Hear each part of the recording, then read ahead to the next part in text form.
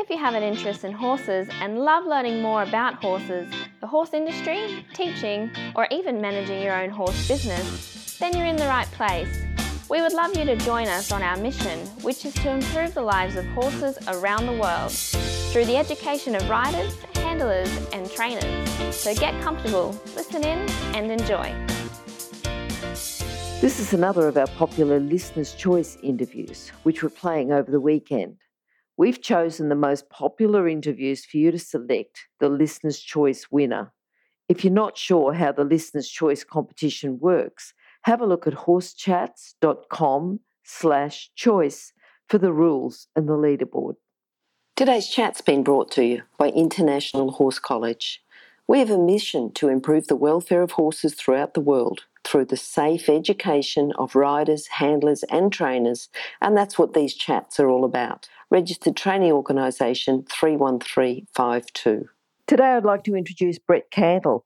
Brett's an eventing specialist, competitor, trainer and coach. He's a 3-star event rider and he's on the Queensland Elite Squad, and he also combines teaching with riding, competing and coaching. How are you today, Brett? I'm great, thanks. Good.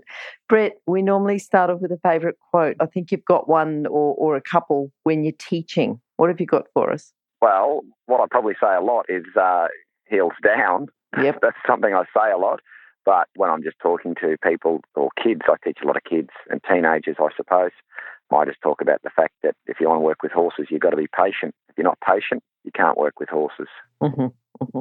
All right. I think that's probably a good one. I'll talk to you a bit about career with horses in a minute. Now, that heels down, do you find yourself saying it more when people are doing cross-country, when people are doing show jumping or dressage? Do you say it equivalently across all three phases or more so in a particular phase? More so in cross-country. I really harp on it because it's a real safety issue, and I see it as a big area or an area in which a lot of our competitors can improve. Getting that lower leg down and around the horse makes you a lot more secure and enables you to do a much better job riding the horse too. So It's actually not that hard to do for a short period of time. You can get people to put their heel down for a moment, but keeping it down and keeping it there too over and after the fence is not an easy task. Yes, yeah.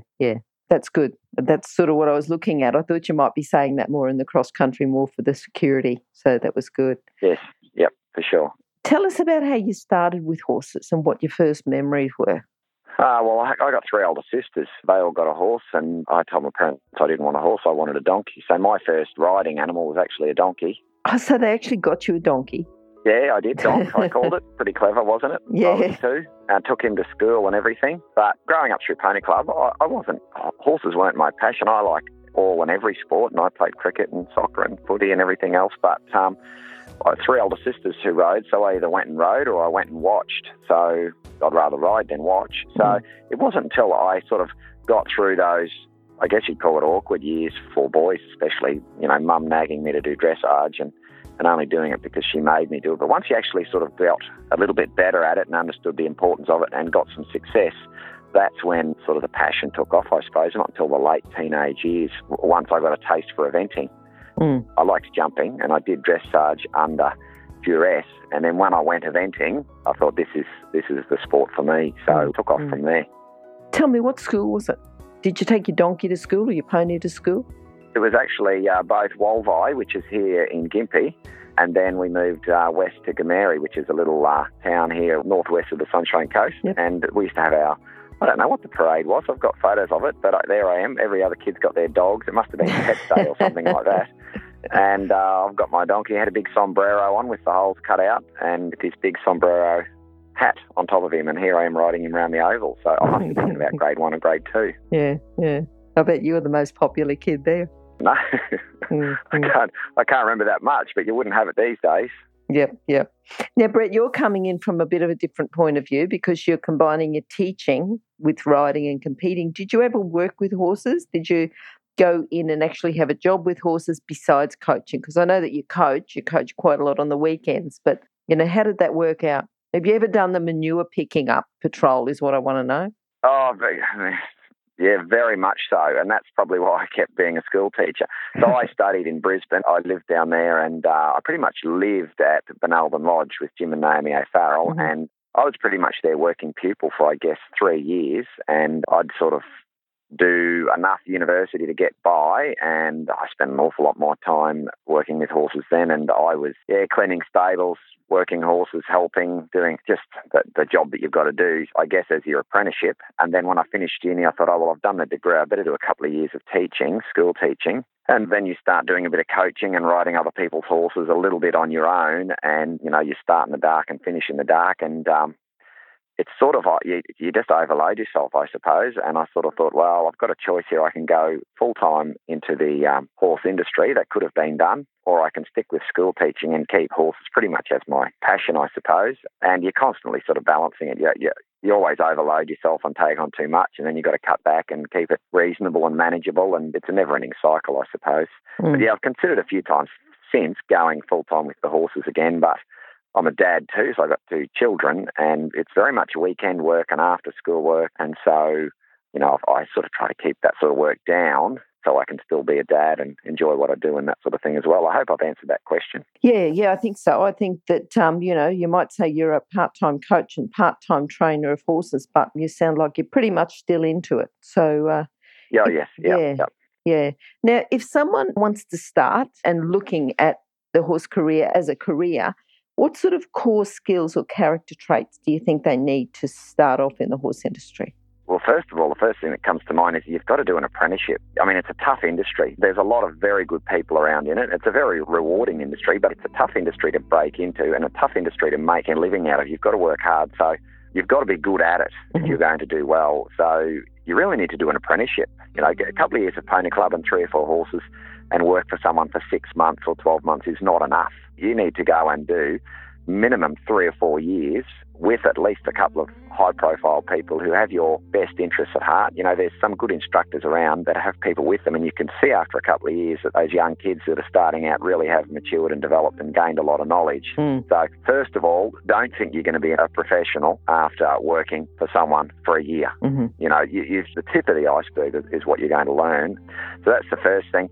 You've got to be really patient. Well, before I say that, actually, it's got to be a passion. You know, it can't be just a job because there's a lot of hours and it can be very rewarding and it can be very demanding as well, and there's ups and downs, and so it has to be a passion. It's got to be what you love to do. And then, you've just got to be prepared to work for a long time. You've got to be resilient, you know, put up with those tough moments and not give up. You see a lot of people come through and, you know, they have a lot of success and they've got a lot of support around them, and then when they sort of have to do it on their own, I guess, and you have a few tough times, it really does test your mettle. So, resilience, patience.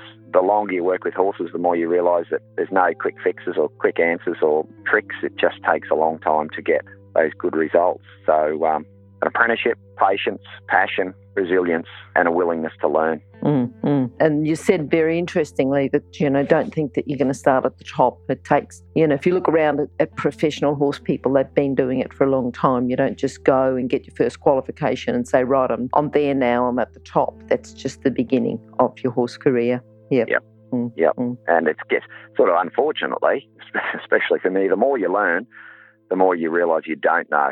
Yes. And so then you're just always seeking knowledge, and, you know, you've got to be someone who looks at what other people are doing, and, you know, you look at the good people, what are they doing, and copy them and see if it works for you and ask and, all that sort of stuff.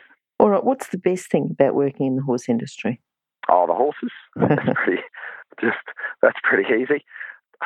You like spending time around horses, especially good horses. You know, horses, the older I get and the more that the more experience I get, the more I appreciate that horse that is both an athlete, but also the one with the good mind, the one that wants to work and has this desire to work. And, they're just a pleasure. That's why you get out of bed at 5 o'clock in the morning. You know, it's pretty hard to get out of bed at 5 o'clock in the morning to ride something that's going to give you a hard time, but you'll bounce out of bed to ride that good one. And they're the ones that provide you with the enthusiasm and the rewards and the passion. But the horse people are great too. You know, it's a world of its own. It's all encompassing, I suppose. You sort of just live in that industry and you get you end up with all your friends. Most of your friends are all horse people, and competitions and clinics, and that end up being social occasions as well. And so, yeah, working with horses is one thing, but yeah, all your mates end up being in the industry as well, because that's where you spend all your time. And I like the way that you said, the good horses and those with a good mind. And I think if you get horses that are willing to learn and people around you that are willing to learn, it's just wonderful. Yes, yep. And that's always a balancing act too. I think a lot of those amazing athletic horses can be quite tricky too. Yeah. So you've got to be really careful. When you want that elite competitor, you've got to get the top athlete. But sometimes the higher you get up the grades, certainly I see that in eventing. Then sometimes it's that horse that's got the good brain. It's the one that has the success. They're not a freakish jumper or an amazing mover. It's that horse with desire to work. Yep. Now, you talked about spending time and doing your apprenticeship with Jim and Naomi at Benalbin Lodge. Who else has influenced you? Well, since then, quite a few people, but I'll sort of expand that out a bit. I think if you're going to have success and going to do well, you've got to have a good team of people around you, people that you trust and that have got your best interests at heart, but also people that you respect. So, for instance, at the moment, I've got 3 trainers that they could tell me to stand backwards on a horse and close my eyes, and I would do that. I've got Emma Flavelle that helps me with my dressage, and she's brilliant. She's a brilliant coach, and I've got full faith in her. And I know if I do what she says, I will continue to improve and do well. So then Guy Crichton, he's forgotten more about show jumping than I'll ever know. But again, Guy is just brilliant, and he's really good for me mentally as well. He understands how I work. And then I've got a guy that I call sort of my dialer coach, but I've had an association with him for over 20 years now, and that's Glenn Pearce. And he's been a World Cup show jumper. He's been a Grand Prix dressage rider. In fact, he's had one horse that did both World Cup show jumping and Grand Prix, and he's pretty much my dialer coach now. I get him to go over my videos and have a look at things, and if I've ever got sort of behavioural issues or, I'm not too sure about this, that, or the next thing, Glenn's a guy that I call, and I had a lot of lessons with him years ago. But I live a fair way away from him now. But that relationship's still there, and with all 3, that team that's around me, it's really important that they're honest. If I do a lousy job, they tell me, and that's okay. That way when they also give you praise, it's genuine and real. So, sort of going back to what we were talking about earlier, it's important that you can take criticism. Yes. Sometimes you need to be told the hard way, and so those 3 are 3 people that are really important to me now. But Glenn, for a long time, years ago, Di Jenkin was excellent. And, even people that just are on the periphery there, like Jocelyn Park, that you just bounce the idea off occasionally. I hadn't seen Jocelyn for ages, but she was at the Queensland 3-day event there last year, and there was, 1,000 people there. I've got no idea, a lot of people there. And the one person I sought out to ask about my cross-country round, how did it look, was Jocelyn. And I haven't really had much to do with her for the last 10 years. But you have those people that you lean on. But she was another important one for me as well. So you need a good team around you. Yes, definitely. Now, you've talked about people. What about horses? Thinking back to when you first started, who's been key and made you, to influence you and help you with your career? Well, it started with a few little ponies that I fell off an awful lot of. And I had a little grey one that we used to ride bareback, and we jumped down laneway with no reins and no stirrups. Jim O'Farrell would do that. If you did that these days, you'd probably be in all sorts of trouble legally. But we did all that crazy stuff on that little pony that I guess you just learnt to stay on. And then I had a horse at Pony Club that I just did everything on. And I look back now and the stupid stuff we used to do and how we lived through it, I don't know. But then my big break, and pretty much the horse that made me, and I owe an enormous amount to, was a big station-bred thoroughbred gelding it had called Alchemy, and he went 3-star, and I had a lot of success on him, and I learnt an awful lot. And, I'd love to get a horse like that again now. He just had this amazing desire to work and to learn, and he just tried so hard. And I had him for a couple of years, and he went 3-star, and then I sold him for what back then was a lot of money, and he pretty much set me up for life. The money that I got from him, fortunately, I invested into property, and I bought my first property with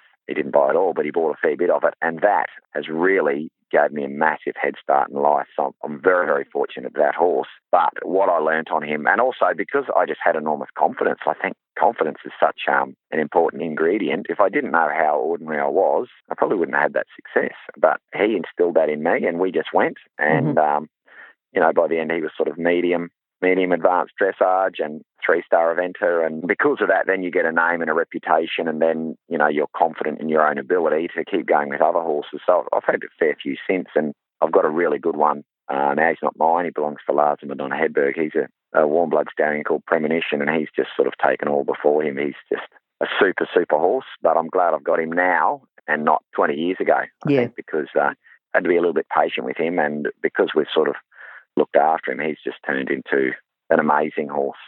One I'm very, very fortunate to ride. Sometimes people talk about a horse that they had 20 years ago and say, wow, I wish I had him now, but you've sort of got it, haven't you? This is the horse that I didn't want 20 years ago, and now I've got him. Yeah. That's right. Yeah. What do you think your proudest moment's been? I don't know if I've got a proudest moment. I mean, I was just teaching there on the weekend, and there was a young girl there from Bundaberg, and she was on this horse there. I mean, this happens occasionally, and she just had all sorts of trouble with her horse. It was giving her a hard time, and the hardest thing I had to work on was just to be patient, keep doing what we ask, and keep working. And, after it's a 2-hour lesson and 4 people in the group, but after 2 hours, the horse started to go really well, and I got goosebumps, I was just so pleased for her. We didn't do anything amazing. We're just very quiet and very steady. And so just moments like that, I was just stoked. I know that we got such a good result. That's what gives you massive kicks. I mean, it's great to win. Premonition won the 3-star class at the 3-day event last year, and that was huge for me because that's the first time I'd ridden 3-star in a long time. Marriage, mortgage, children. Absolutely stoked with that, just to ride at that level again and beat some very good competitors from New South Wales. So that was, most recently is competitively was my best achievement. Just the fact that that horse is going really well, I'm really, really proud of. Lots and lots of little ones happen along the way. Thinking about where you are now and thinking about getting up and winning a 3-star, what do you think's been your biggest challenge? Time, pretty much. Yes, because you're juggling the job with the horses. Yeah. Yep. And you can never really get everything balanced and sorted. It's just difficult. You can do everything better. You'd like to spend more time teaching so you can earn more money. You'd like to spend more time with riding more horses. You need to spend more time with your family. That's just the constant pressure. You need an extra 2 hours in every day, and you need an extra day in the week, I think. What time management tips would you be giving people, though? Because people can be in the same boat, if they want to do other work besides horses, and they've got to juggle the two. And that's always, a lot of people say they go to horses because then that way they can spend the time that they want to spend. But, I'm sure we've got listeners that are juggling time, even people that don't keep their horse at the same place, and they've got to drive to their adjustment, or they've got other things. What time management tips would you give people?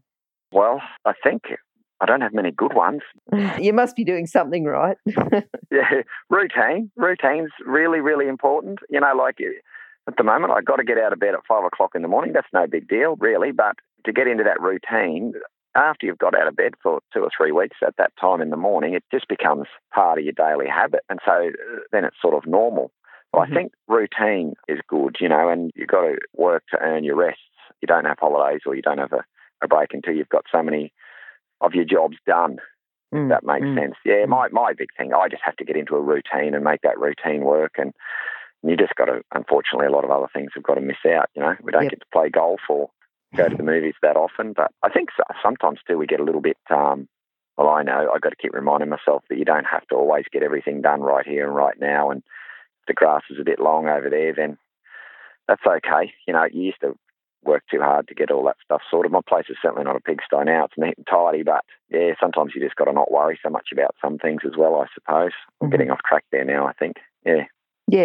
I think, you're still trying to organise everything. Yeah. So you're really putting the priorities, where you want to go, and you're prioritising. So you're not worried about things that are at a lower priority. And that's still part of your time management tips. Now, I'm going to take you back to your favourite quote, or, the heels down, cross country for the security, lower leg. Putting on your coach's cap now, what's another, and you might tie it in with the heels down and the security, what's another common fault that you see with riders going cross-country? I think we've got to make our expectations a little bit higher. It's a bit easy to get a little bit over-competitive and sort of chase horses up the grades when things aren't quite established. So it's not really a positional thing there, but, cross-country is a challenge. And every horse sport has got its element of danger, but we need to make sure that our horses are well educated, brave, and jump well before we go up the grades. So, if you've got a horse that's having problems at prelim level, whether it, throws its head or gets crooked or, is a little bit stoppy or whatever the issue might be, you get it. Make your expectations very, very high for the way the horse travels. It's got to stay straight and you've got to ride in a good rhythm and you've got to have a good position. And if it's not good enough, don't go higher. One of the big challenges for cross-country is when you go up a grade is not always the fact that you've got to jump bigger fences. It's the fact that you've got to go faster. Mm-hmm. The difference between pre-novice and one-star is not very much with the jumps, but the speed. And we're all competitive animals. We like to do well. So if you want to do well, you've got to go faster. But 25 metres a minute doesn't sound like much, or 20 metres a minute doesn't sound like much, but it's a lot quicker. So, yeah, I just think we just need to have our expectations a little bit higher on the way our horses go. And, there's lots of good horses out there. And if your horse isn't cut out for it or you're finding it too difficult, then get a better one or get another one. Find where that horse belongs. But I see that a lot. I was actually a bit worried when you said, I think we've got to have our expectations higher. I thought you were going to say we should be jumping higher and pushing horses through the grades quicker. But what you're talking about is your long-term expectations and the quality needs to be higher. So it's a higher quality looking at a better long-term expectation. Yeah. Yeah, because at those lower levels, you can make mistakes and you can have half strides and things like that on those low fences, and it doesn't matter. But there comes a point where you can't do that anymore. I mean, nobody's perfect.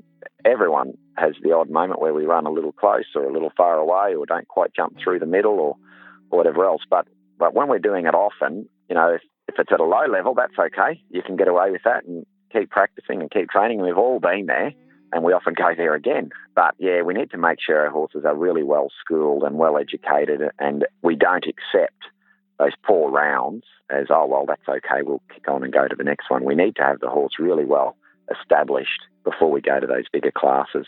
Yep. All right. Now, Brett, have you got a book that you can recommend to the listeners, something that's going to complement their training? Well, my favourite books when I was a kid were the Black Stallion books and the Silver Brumby series. But I just like, I like reading. It's unfortunate the horse magazines online now, and they recycle a lot of their articles, which are really good, but I just don't read them as much as I used to because of that, unfortunately. But I just like the articles when you get some of these professional trainers and they'd talk about how they deal with a particular issue or something like that. But you can just pick up Saddle World and Horseland and these sorts of shops, the old 101 basic jumping exercises. And you can just pull out of that something that the professionals do, where they just set up a little grid or, just a basic principle that you might be working on, keeping the horse straight, riding a line, adjusting the stride. So those books are really handy. Mm-hmm. A book I flick back to very occasionally and nowhere near as often as I should is the... I don't even know what it's called now. It's a white one, and it's the basic principles. It's a German one. Oh, the principles of riding. Just go back into that and just talk about, establishing the contact and encouraging the horse to reach and stretch and things like that. If you've got a little issue, you just go into there and, it just never hurts to refresh and relook. So that one's always on my shelf, and I probably only look at it 2 or 3 times a year. I should look at it a lot more often than that, but that's good too. All right. Now, you've got Premonition. He's going well. I'm thinking, what are you looking forward to? What's the next 12 months, 2 years hold? Well, he is world class on the flat and he's an exceptionally talented jumper. So with him, I just need to keep him brave and sound. I mean, he's very sound now and his attitude's really good. So I just need to make sure that I pick my right courses to continue to build and develop him. He is a stallion, so he does have a little bit of a mind of his own. That's just the way nature is when they're stallions. So I have to be careful to pick the right courses, but I want to do some of those big events, 3-star, CCI 3 stars, 3-day events, Sydney, Melbourne, 4-star Adelaide, and Adelaide's really 2 years away. the 4-star class, so I'd really like to get to there. But 2 years is a very long time in the horse sport. So I just need to pick the right courses with him, but I just need to keep his mind right and keep his body strong and continue to build that base of fitness in him to make him a real endurance athlete, because they gallop for long distances, 11, 12 minutes, which is a very, very long time, 7 kilometres. Yep. So, all right. Now, Brett, can you just in a few sentences summarise your philosophy with horses?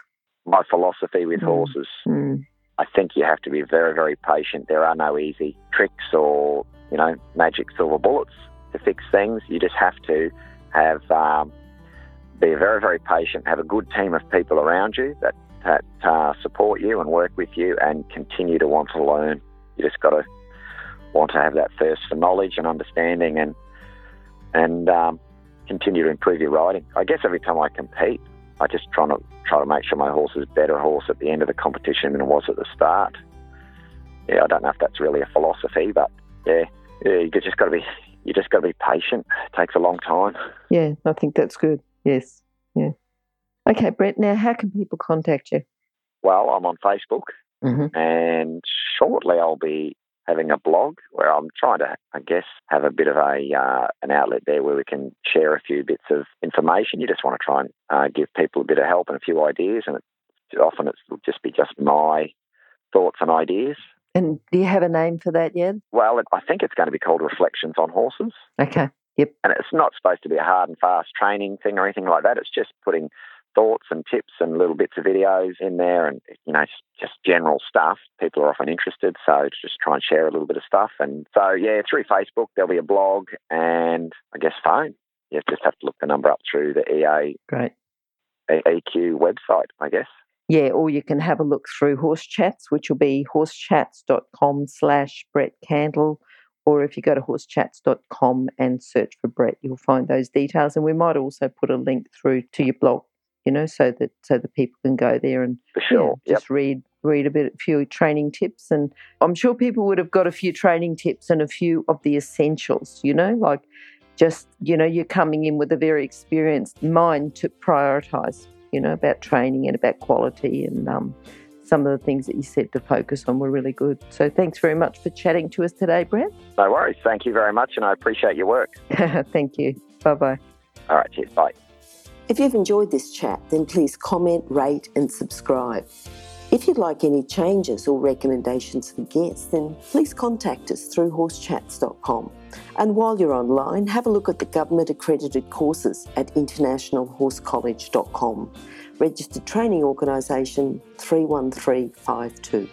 Remember that our comments and instructions are general in nature and do not take into consideration your individual horses or your individual ability and circumstances. If you enjoyed this podcast, then please leave your comment below.